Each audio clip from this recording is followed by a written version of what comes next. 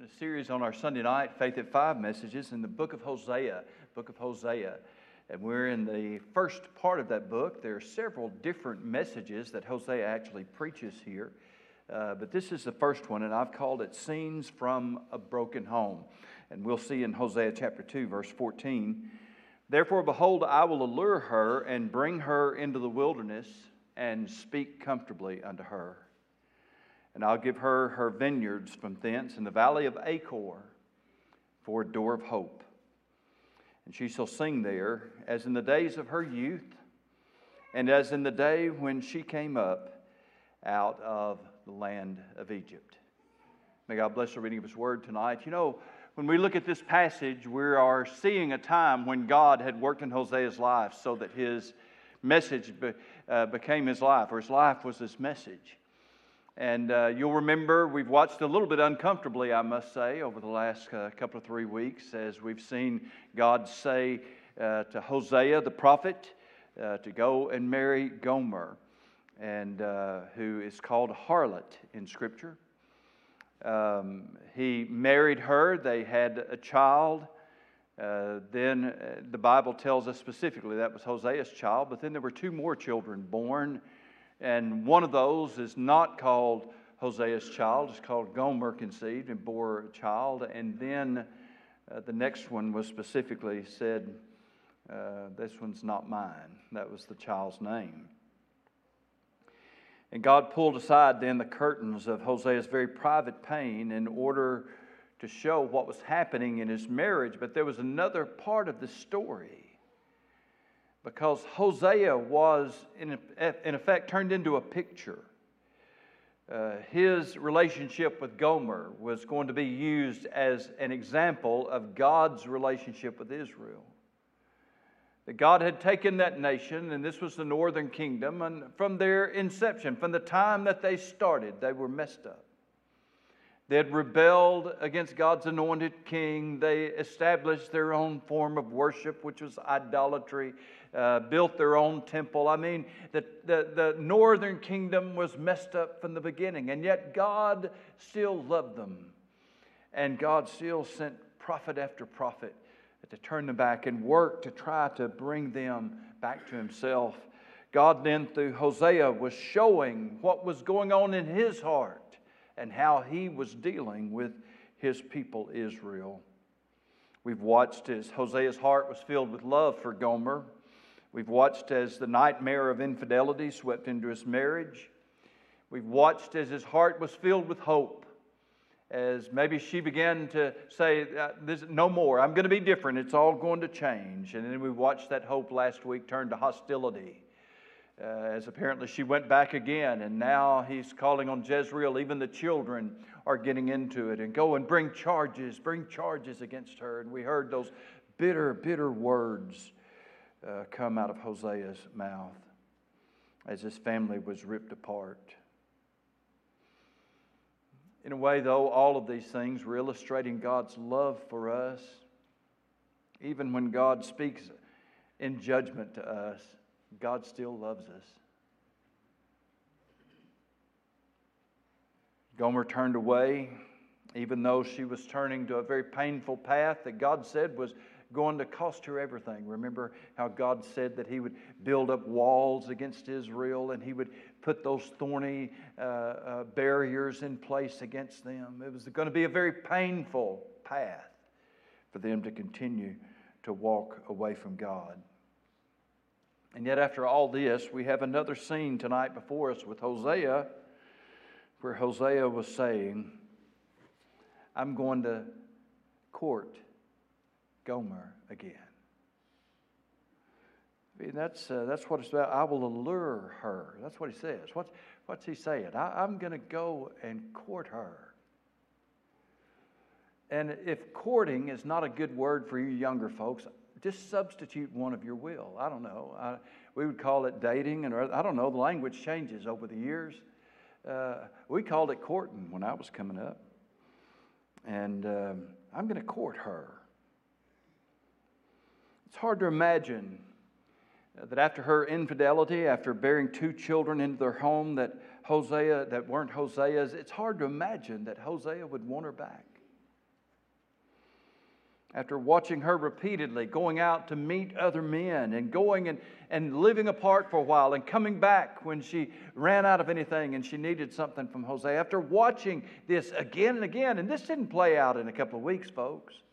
This has gone on for years. For years. And now he says, I'll court her and I'll bring her back. I'll romance her. I'll be a better suitor to her than anyone else she's known. But now the years of hard living are no doubt taking their toll on Gomer. You know, sooner or later, especially the life of sin, it starts to show up on people. And you've seen that. Perhaps by now Gomer would not be, though her name means beautiful, maybe that's not quite the case so much anymore. She was once courted, but now her life is filled with crude propositions, with laughter and rough jesting and coarseness. I have no idea how that Hosea actually went about courting her. All I know is that here it is. It's what he says. He says, I'm going to do it. I will allure her. And sometimes, you know, we try to imagine things, and I do that a lot, and this is by no means authoritative. It's just, I try to see, you know, maybe he wrote her a note or sent her a card. You know, maybe he sent her some flowers. Maybe he went by to see her. Maybe there was a small gift with a note, and maybe after a while, you know, you might see them maybe sitting around and talking. Maybe Gomer laughing, giggling. How could such a thing happen? You and I know how. Hosea could have no more done this on his own than he could have loved her in the first place. God was working in his heart. It's the only explanation that I can give you. To give him a heart for Gomer so that he would want her back in spite of everything. God did this to give us a picture of his heart. Isn't it amazing that we have a God who loves us and wants us back when we have walked away from him? When he knows everything we've done and everything we've thought about doing, it's amazing that he would want us back and actually try to win us back unto himself.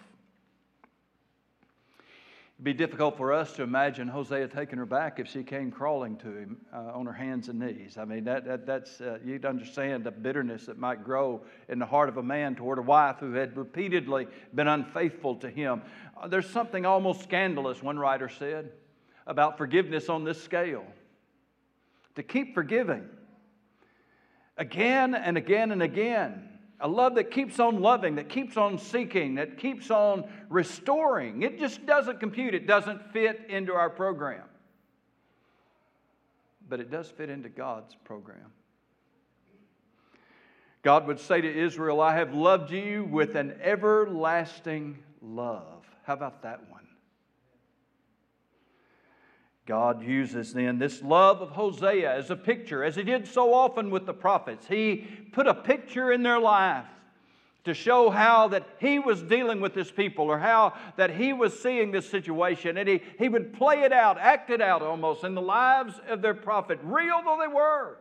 I'm not telling you that these were imagined experiences. They were very real experiences. When God said to Ezekiel, I'm going to take away the apple of your eye with a stroke. And you don't mourn or cry or weep. You stand in front of the people when it happens and you preach and you say to them, as I have done, you'll do. You're not going to be able to mourn your loved ones.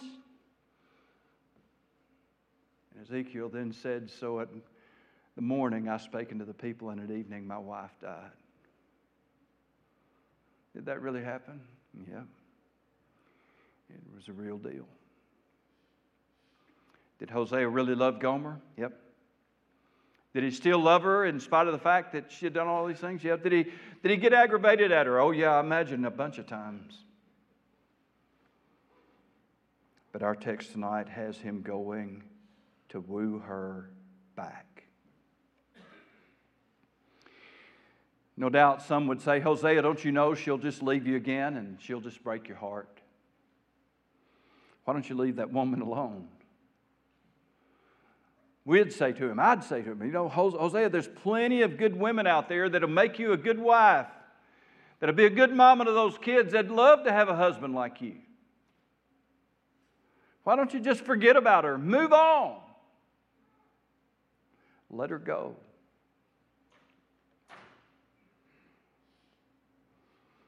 We look then at these marvelous passages tonight describing the steps that God takes to woo and win His people back to Himself even when we are unfaithful to Him.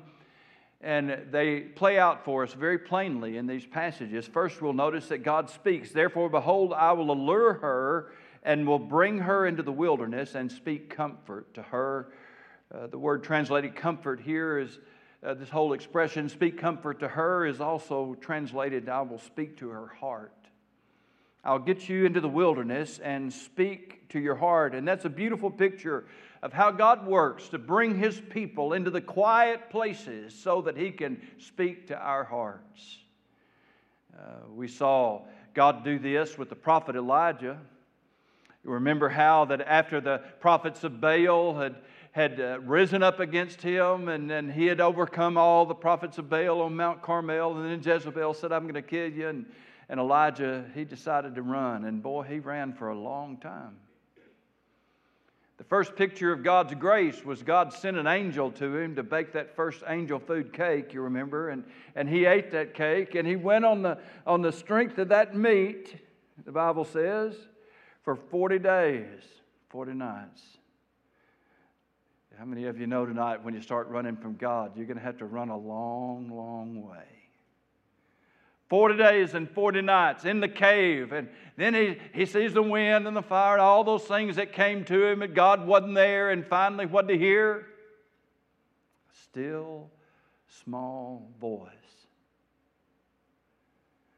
You see, sometimes God has a way of getting us out into the wilderness and getting us where we've run a long, long way until it's quiet enough for us to listen, to hear that still, small voice. But in this case, God would say, I'm going to bring them out into the wilderness. We might put it in our language and say, hey, we just need to get away, honey. I'll take Gomer out, and I'll bring her to the wilderness, and I'll speak to her heart. You know, when people run away from God, don't make too much of this tonight, but when people are running away from God, they quickly learn to avoid the quiet. I don't want quiet. That's why the paths of sin are so loud and boisterous. I mean, it's obvious to us. But no matter how you might try, sooner or later, the loud and boisterous paths of sin will give way to the quiet time, and there is when God will speak to our hearts. And what He does then is He speaks the very words that we long to hear. When God speaks to us, He is speaking the words that address the deepest needs of our heart. If we put it into the language of the courtship, that's what the passage is doing with Hosea courting after Gomer. Put it in the language of the courtship, and Hosea would have her get away so he could speak to her heart. We call them sweet nothings. I don't know why we call them sweet nothing. They're anything but nothing, aren't they, ladies? The words that the woman needs to hear from the man who loves her, the words of love and attraction and beauty, things that you desperately need to hear, whether you're courting or whether you've been married for decades. Sweet nothings? No, they're not sweet nothings. No, they mean a lot. God's Word meets something far, far deeper than that. He meets a need in our hearts that we don't even know until He fills it. We don't even know what we need until God has showed us what that really is. What a special, special thing then this would have been to Gomer. No one would have spoken kind words, or no one would have spoken to her heart for a long, long, long time. There's nothing like what happens when God's people begin to hear God's voice after they've been wandering the paths of sin for a while. Don't you know that prodigal son loved to hear the Father's voice when he came to him and embraced him? He didn't know how much he needed to hear it until he heard it. He didn't know how incredible the words were going to be. Not words of condemnation, not words of anything except my son was dead and now he's alive again. Clean this boy up, put the robe on him, put the ring on his finger, restore him to his position. He never expected to hear that. But when he heard it, the Father still loves me.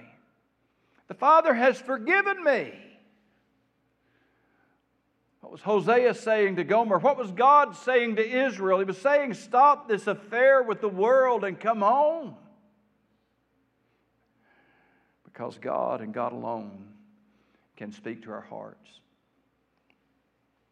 Secondly, then, we'll notice that God is not only speaking, but also God is giving. I will give her vineyards from there and the valley of Achor as a door of hope. And so God promises to restore her vineyards. And remember, He's already talked about how that He would take all of these things away from her. All of the blessings that He had given. He had said, I'm going to take all of those things away. But now He says, I'm going to restore them back to you. And He brings up a very interesting place. The valley, He says, of Achor. The valley of Achor. You see, this was the place where Achan and his family were found out. You remember after the battle of Jericho, God told them don't get anything. And yet Achan saw the goodly Babylonish garment, clothes that he couldn't wear. He saw a wedge of gold, money he couldn't spend. And he got this stuff, and what did he do? He buries it. And then all Israel suffered a horrible, horrible defeat because of his sin. Well, that was the valley of Achor. The valley of Achor then was the first place that Israel was unfaithful to God after He brought them into the promised land. Achor. First place they messed up. I mean, they've come out of Egypt. They've crossed the Jordan River. They've won the victory over Jericho. And then they messed up. A place where they first suffered under divine judgment because of the sin and rebellion. And God says, I'm going to take you back to that place. The first time you messed up. And I'm going to make the valley of Achor a door of hope. Why? What was God telling them? The valley of Achor was a place of repentance. It was a place where they turned to God and where they dealt with their sin. And when they turned to God and they confessed and forsook their sin, and yes, that brought horrible punishment on Achan and his family. That's true. But still, the nation did what? They repented. They confessed and they forsook their sin. And so God is going to tell you, I'm going to take you to that valley of Achor. But instead of being remembered then as a place of judgment and a place of failure and a place of sin, He says, I'm going to turn it into a place of hope. Only God can take our valley of Achor and turn it into a place of hope. Only God can do that. Oh, but Brother Rich, you don't know how I've messed up. I don't have to know. God does. God does. And He will meet you right there at that place of sin, right there at that place of failure, right there at that place of rebellion. He will meet you right there. And if you confess your sin, He is faithful and just to forgive you of your sin and cleanse you of all unrighteousness. I will turn your valley of Achor into a valley of hope. I will take the place where you've, yes, even experienced my judgment, God said. And I'll turn it into a place of hope. And not only that, but He said, I'll restore your vineyards to you. What a promise. What a blessing. Repentance brings restoration. It is God's way of reminding us that no matter what sin might take away from our lives, God has a remarkable way of bringing it all back, and then some, and then some. So God is speaking. He speaks to their heart. And we see that God is giving to them. And then as He gets them out in this last portion of this message, God makes some promises. Verse 15, I will give her her vineyards from there in the valley of Achor is the door of hope. Oh, I love this. She shall sing there. As in the days of her youth, as in the days when she came up from the land of Egypt, she will sing there, God said. I'll put the song back in her soul, the song of joy that she lost. I will bring back to her. The paths of sin take away the song. It takes away the joy. The joy that we share when we enter into the presence of God. The joy that really can't be found anywhere else or from anybody else. The joy of Jesus. The joy that He promised us. These things I've promised to you, that your joy may be full. We also remember David crying out to God, restore unto me the joy of thy salvation. Oh, if we could look at this passage and see the time and we can recognize that there is something missing in our life, maybe that we don't even know that it's missing until God feels it. That is especially true of the joy of the Lord. The world can offer a lot of substitutes. It can offer us thrills and happiness, but it is a pitiful, poor substitute for the joy of Jesus. The world can't give you that. You'll search the world over, not find it. God says, I'll bring the song back to your soul. It'll be there just like you was before all this ever happened. God promises joy. God promises tenderness.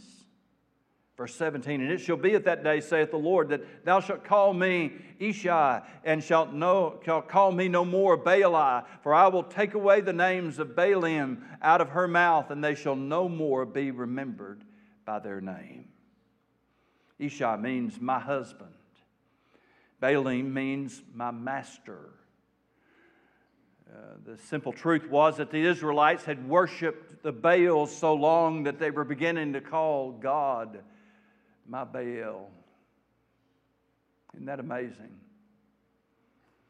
They'd gotten so far away from God that they had trouble understanding where God stopped and Baal started, or where Baal stopped and God started. They called God my Baal, but God said, I'm going to take that away from you.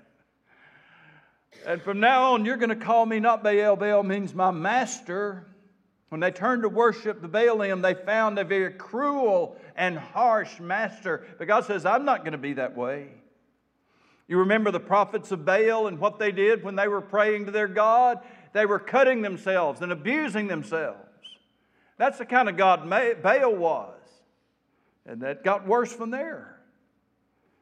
Now God says, you come back to me and I will take away from you even the thought of Baal, and they shall no more be remembered by their name. God says, I'll be your husband and not your master. And when He says, I'll make it so that you don't even remember the Baals, He was saying, I'll make sure you don't miss the ones that you left behind. Occasionally I hear people talk about what we have to give up to serve Jesus. We get way more. Amen? It's not about what we give. It's about what we get.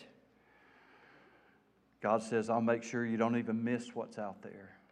What a restoration that is. God then promises security. Verse 18, in that day will I make a covenant for them with the beasts of the field and with the fowls of heaven and with the creeping things of the ground. And I will break the bow and the sword and the battle out of the earth and will make them to lie down safely. God says, I'll make a covenant with all the things then that could threaten you or disturb you, so that when we are right with God and walking in the joy of His presence and following His path, He provides an incredible peace that comes along with that, so that we have these deep needs of our life met, which are the three, by the way, fruits of the Spirit: love, joy, and peace. All three of them right here in this passage. I'll give you love. I'll speak tenderly to you. I'll be your husband. I won't be your master. I'll give you joy. I'll put the song back in your soul. And I'll give you peace, because I'll make a covenant with everything that threatens you. And none of it can get to you without going through me. Oh, yes, we're eternally safe with God. That's exactly true. Our salvation is eternally safe with Him. But I'll also tell you this: the safest place on earth to be is in the will of God. Safest place on earth to be is in the will of God. Well, you say, well, what about all those folks that died as martyrs? Yeah, what about them? Jesus, you see, said something about them. He said, they can kill you. They'll say all manner of evil against you, and they'll even kill you for my name's sake. But then he said something else right after that. He said, but not a hair of your head will perish. How you like that one?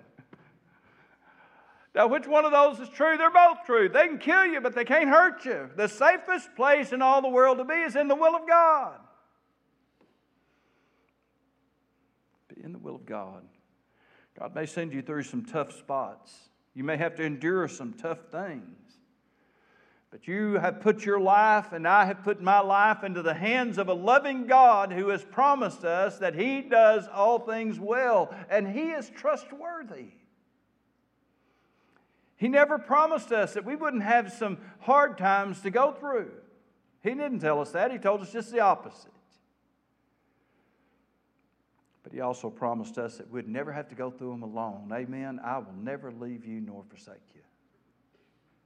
We are eternally safe with Him. God says, I'll make a covenant with you so that you can have peace. And then comes the greatest promise of all, verse 19. I will betroth thee unto me forever. Yea, I will betroth thee unto me in righteousness and in judgment and in loving kindness and in mercies. I will even betroth thee unto me in faithfulness, and thou shalt know the Lord. I will betroth thee. This is a glorious promise that God is making here. And in fact, it's the most amazing promise of all. Come back to me, God says. Forget about those false gods that you're worshiping. Leave the paths of sin and return to your God, and I will see to it that we can go back and start all over.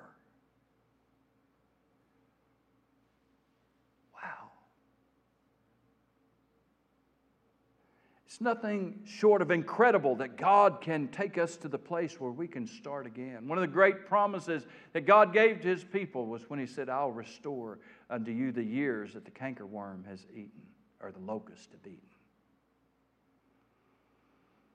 So that God can take us back to the place where we start again.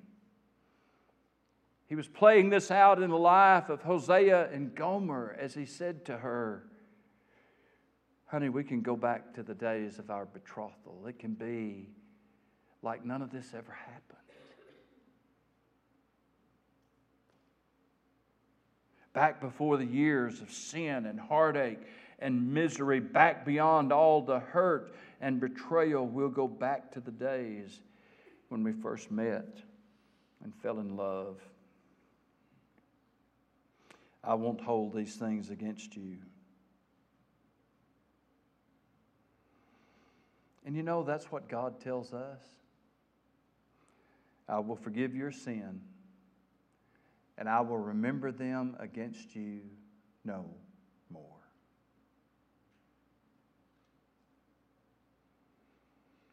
This is a story then of reconciliation between Hosea and Gomer, right? It's time when they got back together. Hosea went after her. He wooed her. He won her. She came back home. Everything was going to be, they'd get a fresh start. Everything was going to be fine. He was going to restore her vineyards. She'd be fruitful again. He was going to bless her and love her. And so Gomer heard all that, and she just came running back. And they, of course, lived happily ever after, right?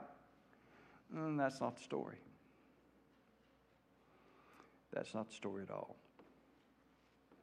In fact, in our next message, we're going to see Gomer going back, and we'll see Hosea going back to her one more time. And this time, by the way, he goes back to her in the slave market. I won't tell you more. I'll save that for next week. I'm just going to say to you tonight, in spite of everything that Hosea did and said to try to win her back, Gomer refused. How can a woman spurn the love of a man who courts her this way, not to win her, but to win her back? How could a woman, after everything she had done, refuse the love of a man who offers her a new start and a new beginning? I don't know how she did it. I just know she did it. Part of me would like to think that Gomer maybe paused when she walked away. Walked away once again, one more time from Hosea, who loved her this incredible way that he has shown love to her. I'd like to think maybe she at least took a look back at him and saw him sitting there in the door of the parsonage with the little kids there beside him. And I'd like to think maybe she at least shed a tear a little bit, thinking about leaving a man who loved her like that. A man who loved her like nobody else would ever love her. I'd like to think that. We don't know that. The only thing we know is that she refused him and she went on in her sin.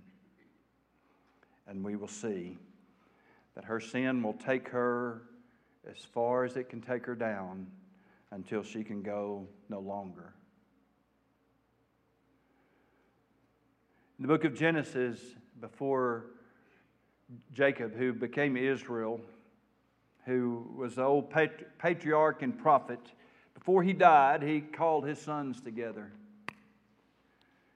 And he began to call their names, and he started, of course, with his firstborn, Reuben. And as a patriarch and a prophet, this is what the Old Testament prophets did and patriarchs did. They would call their sons and start with the oldest, and they would pronounce upon them that blessing, that prophetic blessing upon them. It was a huge deal.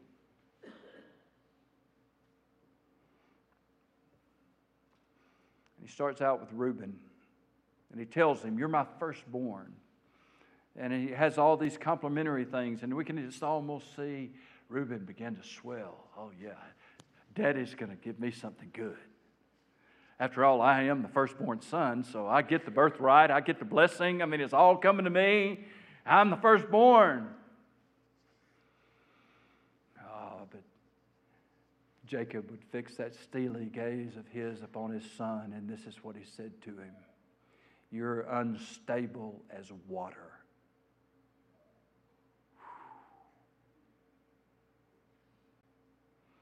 You see, water goes down and down and down and down until it can't go down anymore. And that's what sin does. It's what sin does to anybody. Saved or lost, God's people are completely running away from God. Sin will take you down until you can't go down anymore. That's what sin does.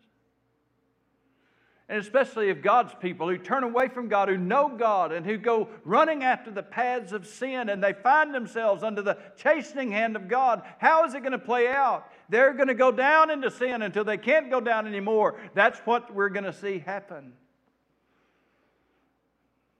in the life of Gomer. She's walking away from Hosea, just like Israel had walked away from God.